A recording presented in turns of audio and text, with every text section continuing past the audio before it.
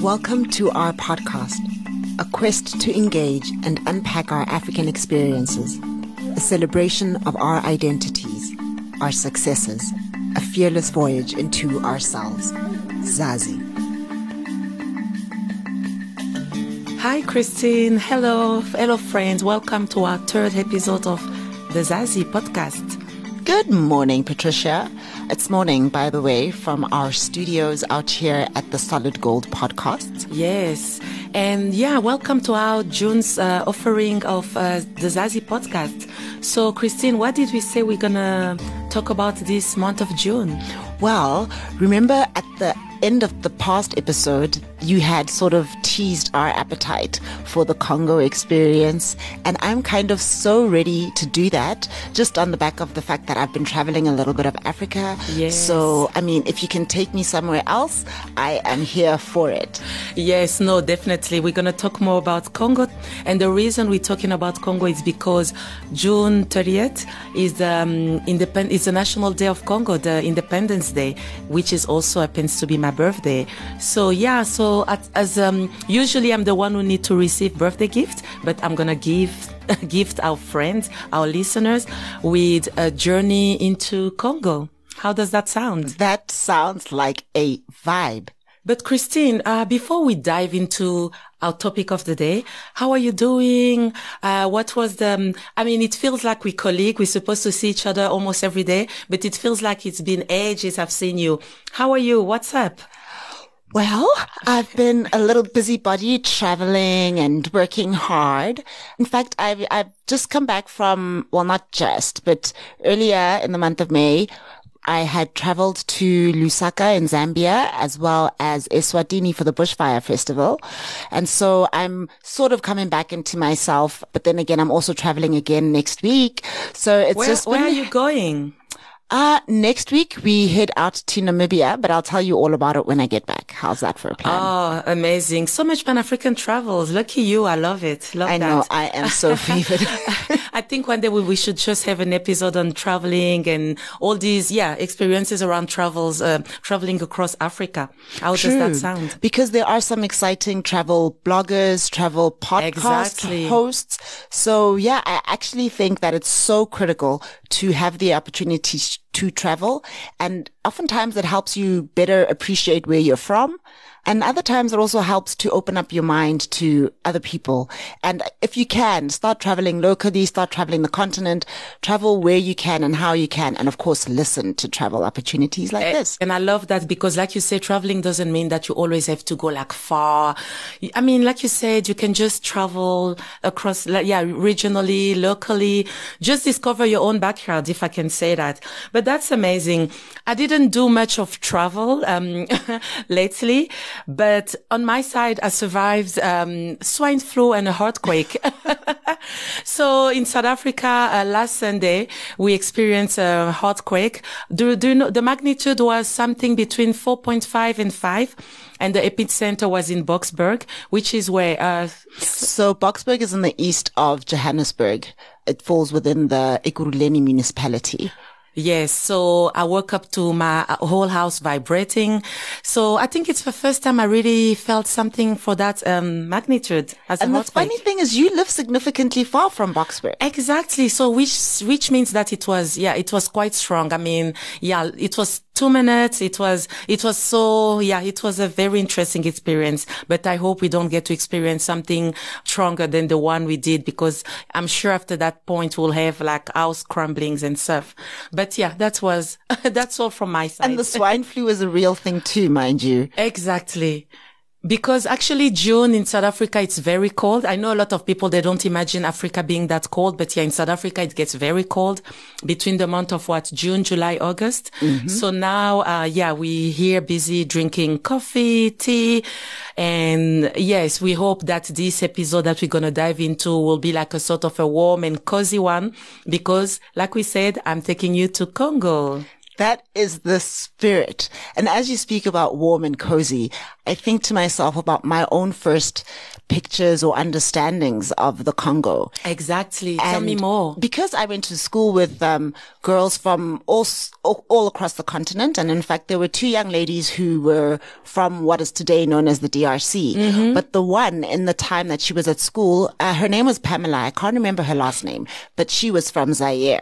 That's interesting. I will get more into, she was from Zaire. Yeah. And so actually Zaire is another name I've been obsessed with naming someone's child. It's beautiful. It is a beautiful name. Yeah. Does it mean something? So Zaire, the name Zaire actually, so Congo, was formerly known as Zaire between around 1965 to 1997. It was actually the former President Mobutu who named it at Zaire.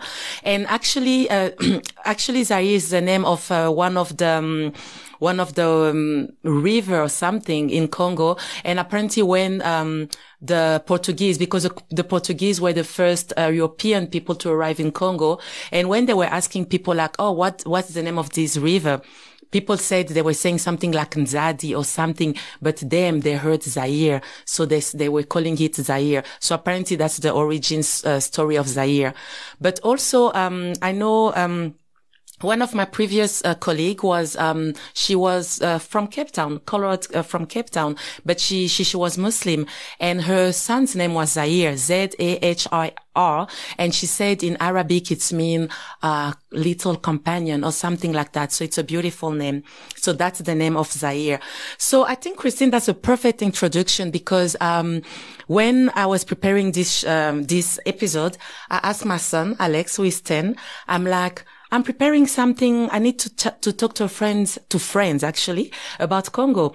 What would you like to know about Congo? And so he said, my first question is, why are there two Congo? So I'm like, that's interesting. So I'm going to start with few interesting facts about Congo. Okay, actually, I'm here for that too, because that is another one. Congo-Brazzaville, right? Yes, Congo-Brazzaville. So actually, there are two Congo. They are separated by the mighty Congo River, which is one of the biggest rivers in the world, I believe. And, so both Congos are situated on the river banks of this large river. So, the Congo where I'm from, which is the biggest in landmass, it's Congo, people call it Congo Kinshasa. It's formerly known as Zaire or the Belgian Congo under colonization. And the capital is Kinshasa. And the other Congo, it's, the Republic of Congo. The capital is Brazzaville. Congo Brazzaville was colonized by the French, and Congo Kinshasa, or known now as the Democratic Republic of Congo, is known as, the capital is Kinshasa. So it's Brazzaville and Kinshasa. Congo Brazzaville, Congo Kinshasa. This is how usually people refer it. So some interesting facts about Congo. Like I said, so talking about Kinshasa and Brazzaville, actually these are two of the closest capitals in the world.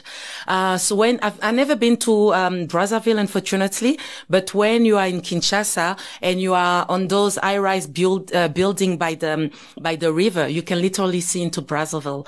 Apparently they are the closest capitals in the world, and people. Actually, on the daily, people, they go across the river. They just take this rapid boat. And I never done that, but apparently it's under 30 minutes. You're just the other side. So what is the nature of the relationship between the two Congos, these people, if that's grammatically correct? Yes. So you said the relationship between the people? Correct. I think, Brazzaville, people of Brazzaville, of Kinshasa, I think we share some, ethnic group across both rivers. The Bakongo people, and also we share the language, which is Lingala. People in Kinshasa and people in Brazzaville, they both speak Lingala. And in terms of culture, the music, the rumba, Congolese rumba, we share the same sort of heritage around the music. But I know also when I talk, because I know some people from there, as most countries, there's always a little bit of rivalry. I know they've got they've got some stereotypes about us. We do some stereotype about them, but I believe the relationship is kind of cordial. Sometimes there's a bit of political things here and there, but I didn't really grow up or live in Kinshasa, and I never been to Brazzaville. I don't know much. It will be interesting if someone from the other Congo can listen to us and tell us about how they feel. But I think it's been quite, I know that people on the daily, I think on the daily for business trades, for so many things, I think people, they just up, on and off across the river. Well, no, that's good. So long as they are cordial, like exactly. You said. Another interesting fact. So, the Hiroshima, the atomic bombing of Hiroshima. So Congo was somehow part of it because the uranium used in the fabrication, is that the correct word? That is right. Yes, of the bomb. It comes from a mines in the southeast of Congo, in the town of Likasi, and the mine is called Shinkolobwe. So this is where the uranium they use come from. You must know, I'm pretty sure that Congo is one of the, primary suppliers of uranium as a resource. Exactly. In the world. I don't have the exact figures, but in fact, you guys as a nation, you have all sorts of resources. So that's another fact. Congo's is really mineral rich. Congo's raw deposit minerals is estimated to be worth, in excess of $24 trillion. So a lot of people always say this is, a curse, a blessing and a curse, because to be honest, this is the source of most of our problems. All these wars and all these conflict, all these everybody wants a bit of a piece of all these things. And a lot of those minerals are very critical. For instance, now coltan and a lot of things are used in the latest technologies, the car batteries, the cell phones, etc. So yes. Oh, also between 1898 and 1805, Congo was actually the personal possession of King Leopold. It was just like a big garden. He never even set foot in Congo, but apparently...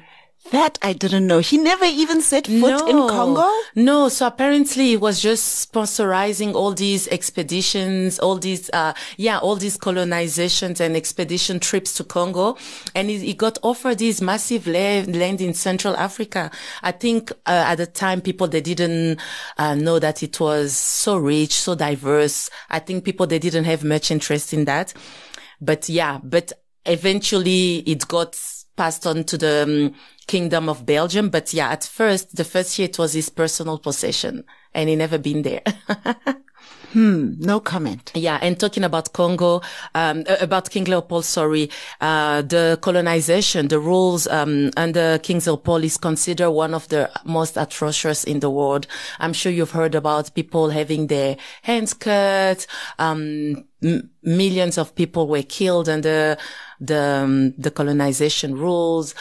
People, they were made to go and bring some, rubbers and all these things. Yeah, the minerals and stuff. If you didn't reach your weekly or whatever target, they will just cut your hand and stuff. There's a lot of stories, books and histories account around that. It's really considered one of the most atrocious one. So for instance, in South Africa, our road to democracy was paved with all sorts of incidents and milestones. And one of which was recently celebrated, is Youth Day. Yes. Where, school kids, high school and even primary school kids were protesting against the use of Afrikaans as a medium of instruction in schools.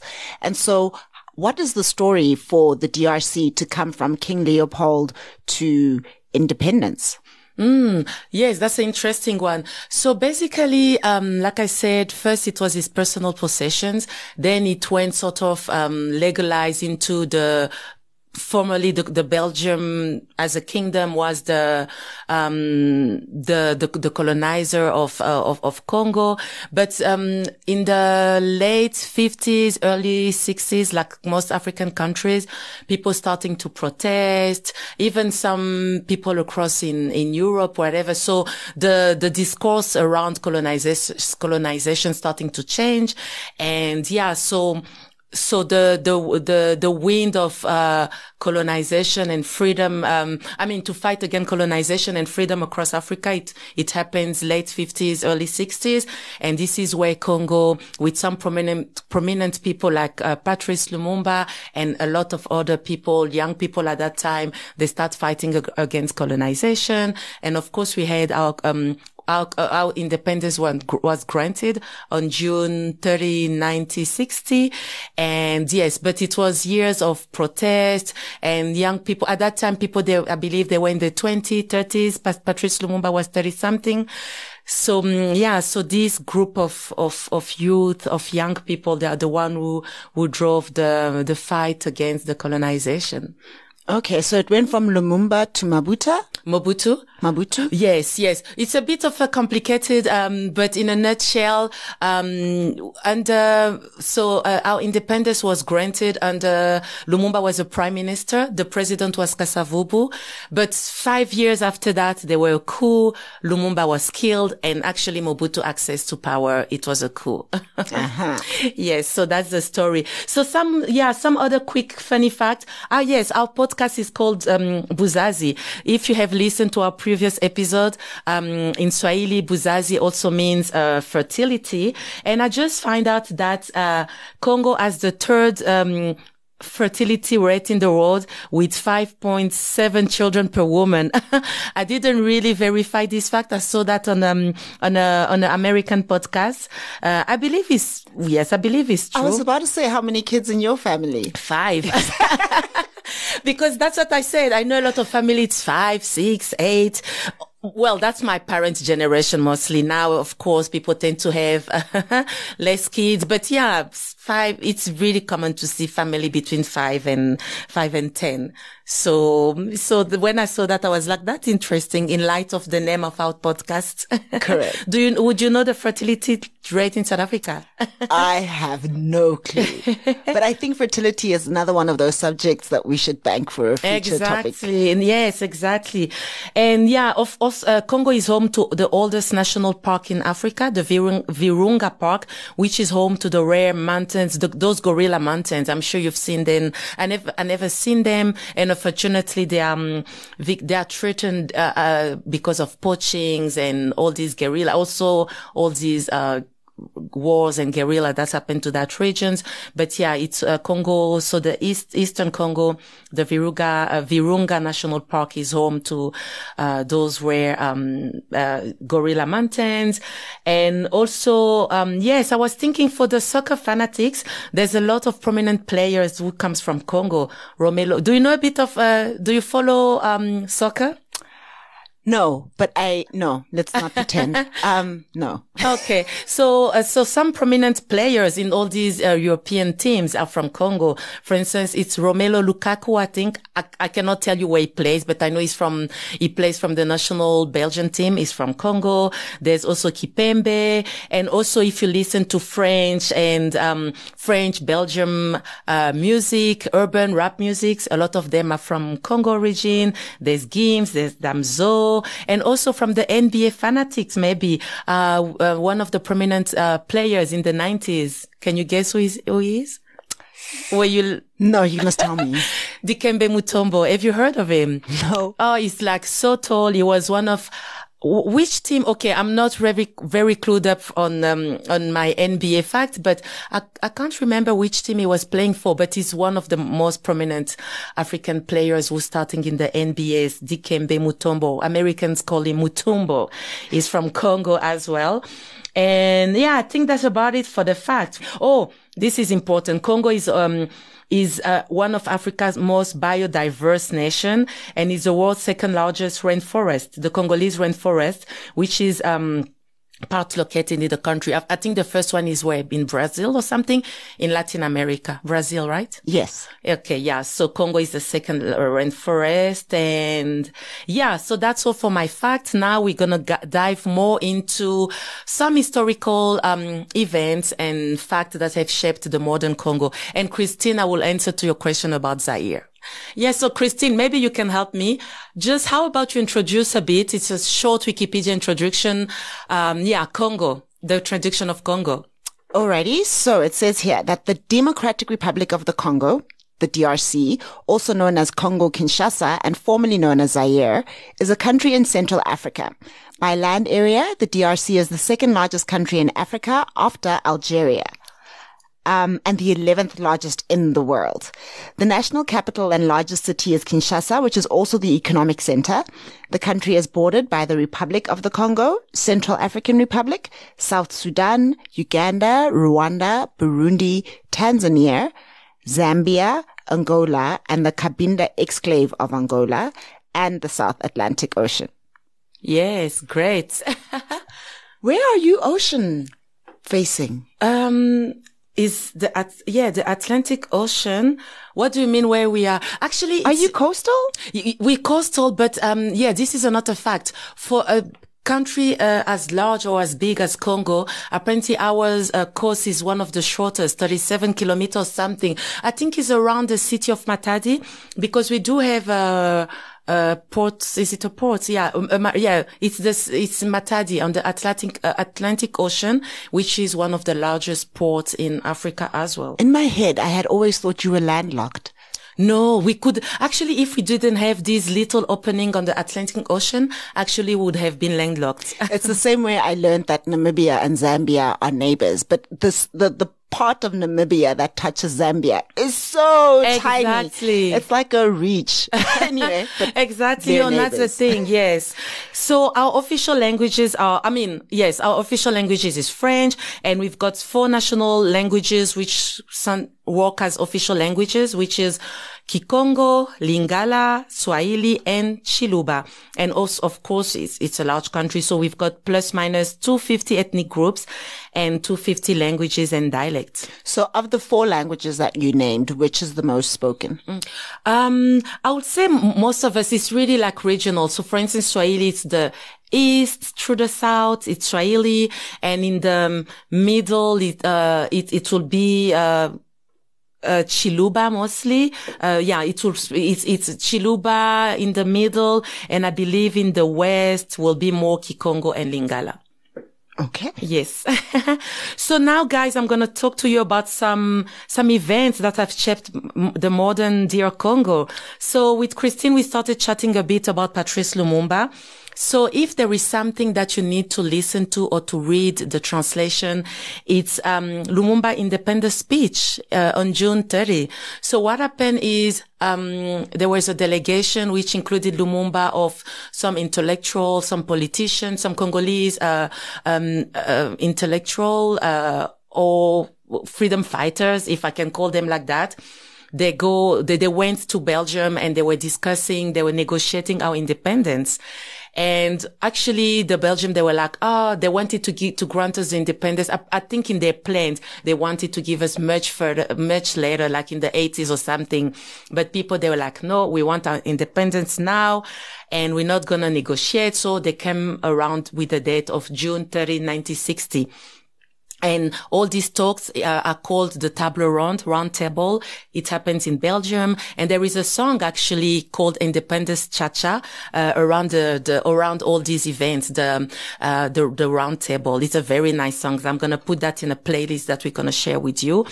And so when the date was granted, the Belgian king of the time, his name is Roi Baudouin, King Baudouin. He was supposed to travel, and it was supposed to be something like, here I am. We're granting you the independence, as if it's like a favor, you know. You deserve it, guys. Now we have decided it's time. Here is your independence, blah, blah, blah. So that was the nature of his speech. And then when he was talking, I think it was very patronizing, like, you know, like very patronizing, and Lumumba didn't like it at all. So when King Baudouin was having his speech, I think the person who was supposed to talk after him was the president, then Kasavubu. I'm sure was supposed to be like, hey guys, thank you so much. We're so grateful, whatever. And he was actually writing like very frenetically, like he was writing something. Like you can see all these images on YouTube there's a lot of images on YouTube, on TV, whatever. And he was writing and people, they were like, what is he writing? Then he's like, I've got something to say. And he stood up and he gave one of the most powerful speech in Congo history. Nous avons connu les ironies, les insultes, les coups que nous devions subir matin, midi et soir, parce que nous étions des nègres. Qui oubliera qu'à un noir, on disait tu, non certes comme à un ami, mais parce que les voix honorables étaient réservées aux seuls blancs. Nous avons connu que nos terres furent spoliées au nom des textes prétendument légaux qui ne faisaient que reconnaître les droits du plus fort. Nous avons connu que la loi n'était jamais la même, selon qu'il s'agissait d'un blanc ou d'un noir, accommodable pour les uns, cruel, inhumaine pour les autres. Yes, so his quality, the quality as an orator, it's very impressive. For me, when I listen to that, I always have chills, and it's something where people, if you speak French, go and listen or just check when it was, go and find, the speech online. If you don't, you can always find some translation. Have you seen it? Have you heard about it?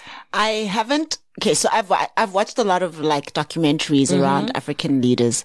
And so I have heard about it, haven't heard it, but I've seen it spoken about in the context of a documentary. Yes. So a lot of people use it. I mean, in African history, it's always referenced. It's praised for its use of political rhetoric. It's considered as a landmark moment in the independence Congo, but also a lot of people say it's signed basically is, how do you call it? Is death sentence, because a few years after that, obviously all the Belgians and all those, European powers, if I can say, they were not happy. They were like, oh, who does he think he is? It was such an embarrassment for them. And yeah. Can I ask a question? So if you think of Martin Luther King's speech, where he says, I have a dream. Yes. So we all know that there's an I have a dream line and maybe a sentence or two after that. The same with Thabo Mbeki's speech of I am an African. You know, so is there like a standout quotation from that speech that still lives on? Yeah, I wouldn't have a specific, quotation right now on top of my head, but I remember, there is a part when he's describing how, people were belittled, adults could not even wear long pants. Adults had to wear shorts, because they were infantilized. They were like, because in French, when you talk to people with respect, you say vous, and then there is tu when it's familiar. And there is this line where it's striking me. And you can't say it in French, by the way. Oh, no. So I don't have the sentence. I don't know. So I will Google this, but there is some things where it say, as a black person, you were referred as tu instead of vous, because a black, adult didn't have the same importance, was not treated with the same equal respect as a white adult. So it's very, like I said, it was emotional. It was, it's something that even if you don't speak French, actually, I think you should see it in French and then maybe read the translation. But I'm sure in our notes, I'm going to put the quotation right there somewhere, but beautiful speech. And I think there's some rappers, those conscious rappers, here and there, they always reference Lumumba and his speech and his fights. Yeah. Okay. So Lumumba, Patrice Lumumba. And then after Lumumba, like I said, unfortunately, I think, in 1965, something around that, he was killed in a very, dramatic way. So dramatic. Exactly. Was it not just recently? Was it not last year when they found a Belgian, soldier or some soldier who kept his teeth? Exactly. Or something of that nature, and they were returned back home to be buried. Exactly. Christine, I didn't mention this fact, but now this is such an interesting fact you're raising. Actually, when Lumumba was killed, so he was killed by some, Congolese, so some Congolese, how do you call them? Accomplices. It was, Mobutu also was part of the people who organized that. So they basically arrest him. I don't know. I think he was he was running from Kinshasa. He was trying to join some other cities. He was arrested. He was put in a plane. He was sent in actually my region, which speech. At that time, they were having some secessions, some rebellions also. They wanted to, set themselves apart from the rest of the Congo. So there were also a rebellion there. So they sent him in that city of Lubumbashi. They just put him somewhere very, they went in a very random field, whatever, and they killed him. And yes, they dissolved his body into the acid. And one of the person who basically assisted or was there to one of his killers. It's a Belgium. I believe you're right. He was a soldier at the time. And he said he kept his tooth. Can you believe that? He kept that for so many years. So the family and the Congolese, state officials, they were trying to retrieve the teeth. And just recently, last year, you're right. Yeah. It was repatriated and they bury it as a symbol. So now it's only 30 something years later that he has a sort of official, burial. I saw visuals of women who were hysterical like many years after the fact. Exactly. And the fact that the soldier held on to this part of his body and it was on his own deathbed that he came clean and was like, hey, by the way. That is so shocking. And I've seen some, footage of that guy when he was talking about, oh, I have the teeth. You know, like he's really talking as a butcher or whatever, a poacher, and you're like, oh my God, I've got a rhinoceros horn or something. It's so indecent. Yes, that is a beautiful word. Every time I think about his family, I'm like, oh my God. And yeah, how do you feel for so many years? Like you don't even have a place of burial to go and to reflect and to cry and to pray. And now you have this thing and you know that I think it was a golden tooth. That's why it stayed. Yeah. I can't remember like the finite information, but I remember that story struck me in such a way. Exactly. I think it didn't quite dissolve because it was like a golden tooth or something. That's crazy. So yeah, so that's the story. So that's one of the first, events, the Lumumba speech. And after that, I'm going to take you into the Mobutu years. Christine asked me about Mobutu, about Zaire. So actually Mobutu was a military. I think he ranks before president, he was like a captain or a colonel or something like that.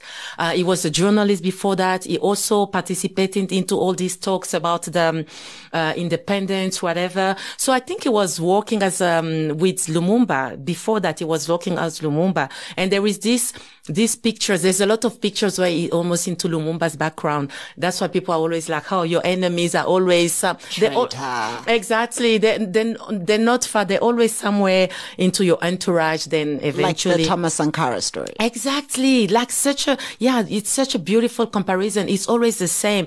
They're always people in the entourage and they're always like, they're looking at you. They're plotting bad things against you and they will be used eventually against you. So that's Mobutu. So yeah, Mobutu, his full name, Mobutu Sese Seko Kukungwendu Wasabanga. So I think he took this name after that. Before that, he was just known as Joseph Desire Mobutu. So he was, the president from 32 years. So the Wikipedia story is like he was a politician and a military officer who was the president of Zaire from 1965 to 1997. Then it becomes the Democratic Republic of Congo after another topple. Mobutu reigned for 32 years and I can say has presided over multiple, secessions, rebellions separatist wars, also the degradation of the economic and the political situation. Mobutu was notorious for his, cult of personalities. He was really, I don't know if you have images of, China under Mao Zedong. Yes. All these big festivities where they would be just singing and praising your name, etc. So that was, I grew up when I was maybe I was born into this kind of vibe up until maybe late teens. So it was him on TV, and I remember the news at around 8. It was starting with these images of him coming out of the out of the cloud and the music, and it was so dramatic. Can I ask? Yes. Would you call this like brainwashing, really? I think it was brainwashing, because for me, when I was a kid, I think he had almost like a god status, like a semi-god, not god, like a semi-god status. It was like, yeah, it was big, posters and billboards of him all over. When he was traveling, it was always like, yes, hundreds of people, we have to lines. Okay, I never did that, but people had to line the street and wave flags and sing and dress. The color of the flag was green, mostly green and a bit of yellow and whatever. So yeah, people, they were dancing green and whatever. So yeah, it was brainwashing. Can I say something absolutely small-minded? Mm-hmm. But okay, sometimes we always think of history as this thing that is so far removed from ourselves, right? Exactly. But for me tonight, it's actually just dawning on me that I'm sitting in the company of somebody who grew up a little bit under the reign of a dictator. Exactly. No, that's it. And that's it, even a little bit. So it's from when I was born to when I was, late teens. Not even that far, 17, 18. It's a lot. It's like the first part of my life, like 1/4 of my life. No, not 1/4, 1/3. But still, yeah, that's just never, cause I always think, ooh, dictators are this thing in history over there. Exactly. But wow. Yeah. And even like a little bit of, like personal things. My dad was arrested. My dad belongs to a group of a bit of the euphemisms for, if I may say, like student protests. They were protesting against him, against his rule, against whatever. I believe he was in, at university. I think he was in his 20s then. Yeah, they were arrested and they were even, condemned to death. Yes, but apparently other peoples, including Mao's then, because they claimed themselves that they were socialists, like whatever, they were following Mao socialist things. They were condemned. He did like 2 years of prison or something, but then they received grace. And I am here. Wow. That is remarkable. Exactly. Yeah. So under Mobutu, a lot of things, obviously he was there for 32 years. So a lot of interesting things happened. If you recall in the second episode, I talked about, his attempt of let's go back to our roots, authenticity. So this is one of the main feature of his reign. When he was also having some beef with all the European support, whatever. Then he was like, oh guys, we need to go back to our root, to our Africanity, to our authenticity. This is when I think he changed the name of Congo into Zaire. Some people call it authenticity or how would I pronounce it? Zairinization. Okay. It's back to Zaire. The Zairinization of stuff. Yes. So it was like a state, ideology where it was like, we're going to go back to our African names. We're going to start wearing, Western culture. So it was like to go, apart from Western influences.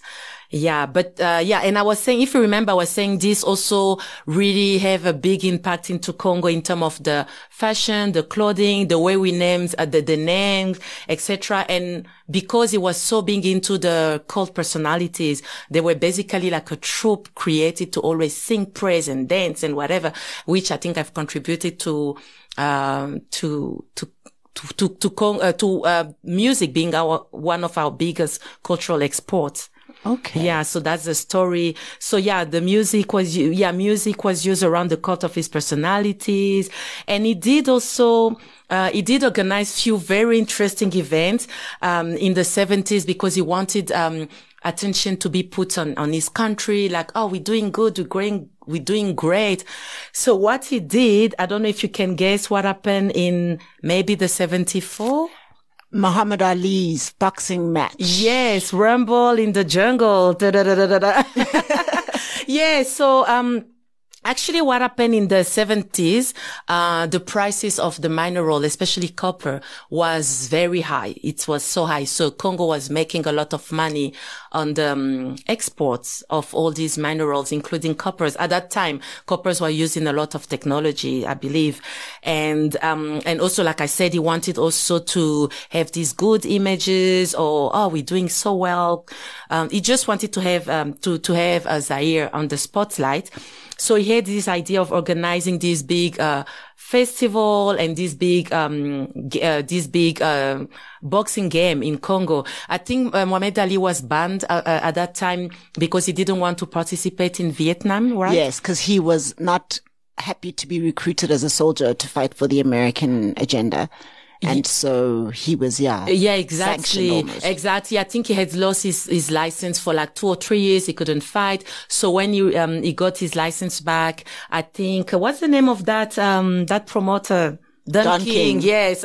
So I think Don King, some people approached Don King and maybe some Congolese official. I really don't know the background of who contacted who. And then they said, oh, that would be a good idea for his first ever boxing match to go back to Africa. And that time, the Americans, it was also like back to the roots.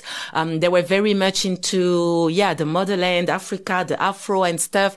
So they organized this big game. It was initially supposed to happen in September, 74. But I think Muhammad Ali suffered an injury, so they had to stay longer. There's a lot of beautiful images of Muhammad Ali jogging in the street of Kinshasa, running with kids. And this is where the famous, sentence Ali Bomaye came from. Because when he was running, all the kids were Ali Bomaye, yes.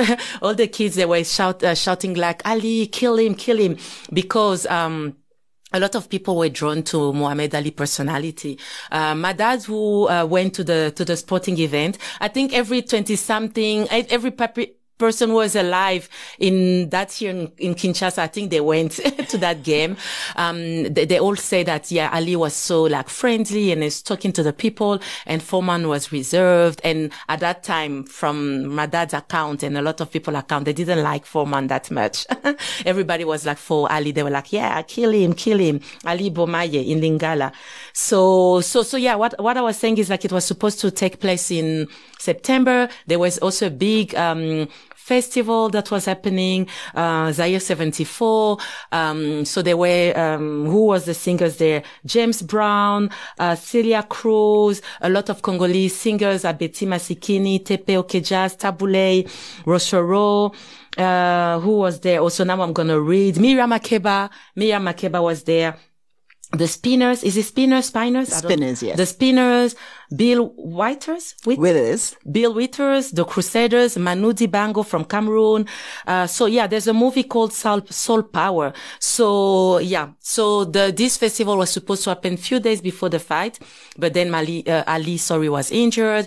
They had to postpone the fight to October, but still the festival took place in September. And it was, they say it was broadcasted around 4 a.m. or something, Congo time, because they wanted people in the US to see it on Prime. It's one of the biggest, that event and the fight was one of the biggest, events of the 20th century. I think it was broadcasted to an estimated audience of 1 billion worldwide.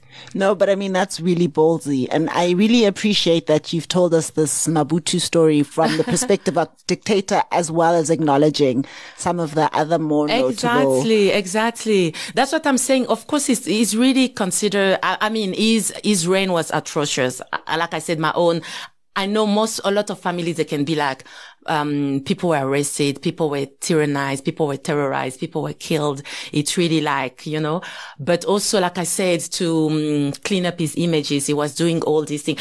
Me, when I was a kid, I was like, when I was seeing all these things, like one of my dreams was like to line up on the street and see him.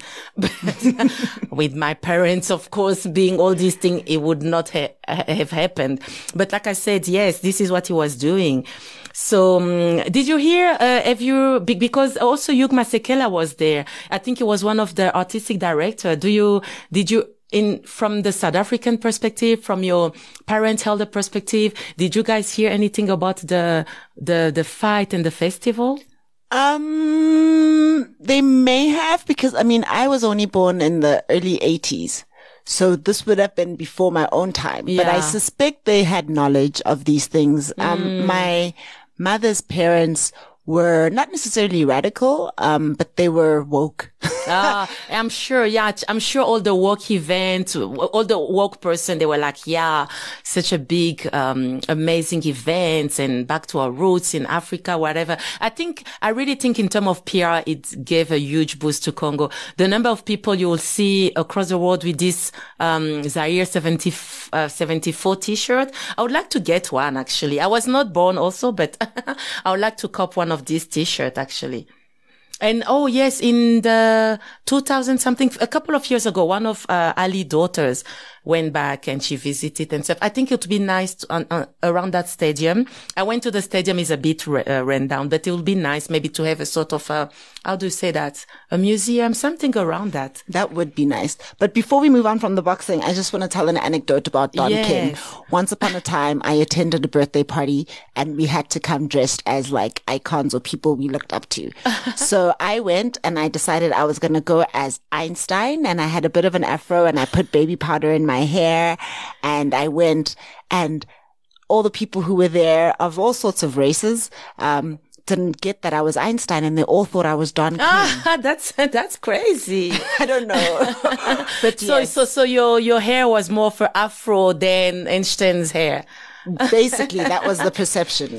Is he still alive, by the way? Who, Don King? Yes. That is a good question. I'm not sure. We'll have to Google that. I don't know. So, and also that I will have to go back to check that documentary, because, I remember I saw one images where James Brown and a lot of, all these Americans artists who were traveling to Congo, even Mohamed Ali, they were so proud and shocked because they were flying. I think it was Hair Zaire at the time, or Mobutu had, I'm sure what do you say that? He took, he booked a freighted. What do you say that when you take a personal charter the plane? Yes. For them. And they were like, oh my God, look at that. These are black pilots, whatever. It was so interesting. So interesting. Don King is still alive. Really? How old is he? Well, he was born in 1954. The maths will work itself out. Okay. Yeah, guys, do the math. I'm not great with, with that. No, I lie. He was born in 1931. So he's 91. 91. Oh, great. Oh, okay. Yeah. So now that we talk about this, rumble in the jungle, I think it's a great transition into the domination of the rumba music from the late 60s, early 70s to the early 2000s. Okay, you know what? I think the rumba music exploration could fit really well in our next sort of podcast, where we unpack and explore all things musical and what music means to us. Yes. So yeah, I think, Christine, that's a good idea. Let's talk more about our rumba music later, but I'm just going to say that obviously now you understand between the connection, the emphasis Mobutu was putting on culture and music. Rumba music was one of the biggest, cultural export in the 90s. I'm sure you know some Congolese name, Koffi Olomide, Papa Wemba, etc. But I think a good way to land this episode is to talk about the connection between Congo and its diaspora. So there's an interesting fact. Actually, one of my friends, Tanya, she's a travel blogger, Congo Travels. I hope we can have her on one of these episodes. She traveled to Colombia and she went to this village, I don't know if it's a village. Well, there's a town in Colombia that was created by some runaway slave, and one of the captured slave was actually a son of a king in pre-colonial Congo, but we're not sure if it's Congo or Angola because all these kingdoms were connected. So it just took some of his people, they created a town, and apparently they kept a lot of feature they talk about their connection to Congo. And my friends say you can really see the feature, the colors. I don't know if you've seen these pictures of this Colombian lady with colorful dresses with fruit on the head. And the city is called Palenque, San Basilio de Palenque. So There's a lot of places like that with a connection in Congo. I'm just gonna mention them quickly. There's Congo Squares in New Orleans. Apparently it's the place which considered the birth of, the jazz. Yes, the jazz music. Apparently one of the historical figure in Haiti, Toussaint Louverture, they say it's also got some Congo's heritage. And also, I think I'm gonna finish with this, since in South Africa, since you're South African, there's a connection with some people in Congo and the Zulu people. Actually, the tribe I belong to, the Luba tribe, it was an empire, Luba Empire. People say the Zulu people probably got their ancestry, their heritage there, and there is even some connection. There even some connection. So the actual the previous Zulu king, actually, his kingdom, they were even talking with some kings from the Baluba tribe there in Congo. They were doing things. And I think if I remember, even went to Congo, they were meeting and they were doing a lot of things. But because of the xenophobic incident of 2008, 6, something like that, they didn't pursue this thing. But I know there always some connection. They talk. So there is this knowledge that, yeah, we come from the same place. So yeah.